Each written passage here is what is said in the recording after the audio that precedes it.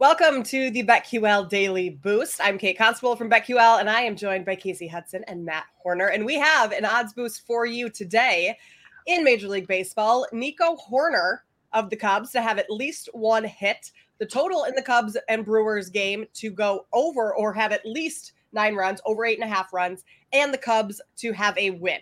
This is boosted to plus 250 over at BetMGM, so great value here. Cubs won yesterday in their first game against Milwaukee in Milwaukee, although that one went into extra innings. But I like this boost today.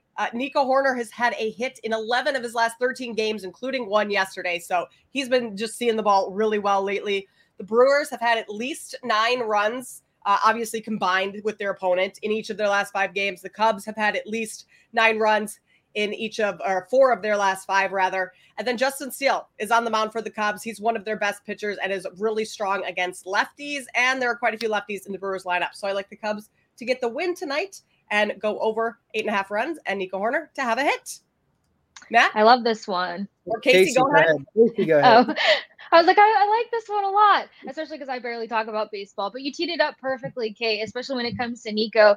Something that I found fascinating is that out of his entire career facing 11 pitchers versus the Brewers, he's had a hit on 7 of them. And out of 4 of those 7, he's had 2+ hits. So I think he's going to mark some new territory versus Hausers today. Also, you mentioned Justin Steele.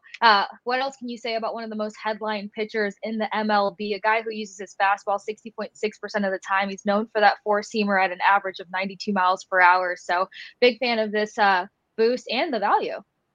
Yeah, for sure. I agree 100%. Nico Hoerner has been amazing. Love the guy's last name because he shares it with me, just spelled a little differently. And Justin Steele, like you said, the guy's incredible. 3.01 expected ERA. He's just been destroying people this year. The total over 9, probably the most risky thing. But on the other side, Adrian Hauser, he's going for the Brewers. I expect a bit of regression for him coming up. So I think if we can get over 9, this one cashes. So plus 250, not bad. Yeah, that's the only part of this game that would have me worried is the over 9. But at this value, I think it's great. So get in on this. And for our best bets of today, be sure to follow us on Twitter so you stay updated with those. You can find Matt at Matt_Hoerner_QL and Casey at The Sports Case. I am at Kate Constable. Best bets for today, I'm going to go with the Twins and Royals and take the Royals, Twins rather, first 5 over. Not first 5.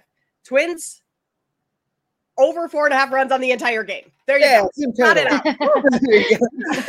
out. Minnesota strikes out. I've been doing team totals, writing up team totals, so I'm all confused on first 5, all that jazz. But Minnesota to go over 4.5 runs. Minnesota strikes out more than any other team in Major League Baseball. So you might be wondering why I am taking them to score today.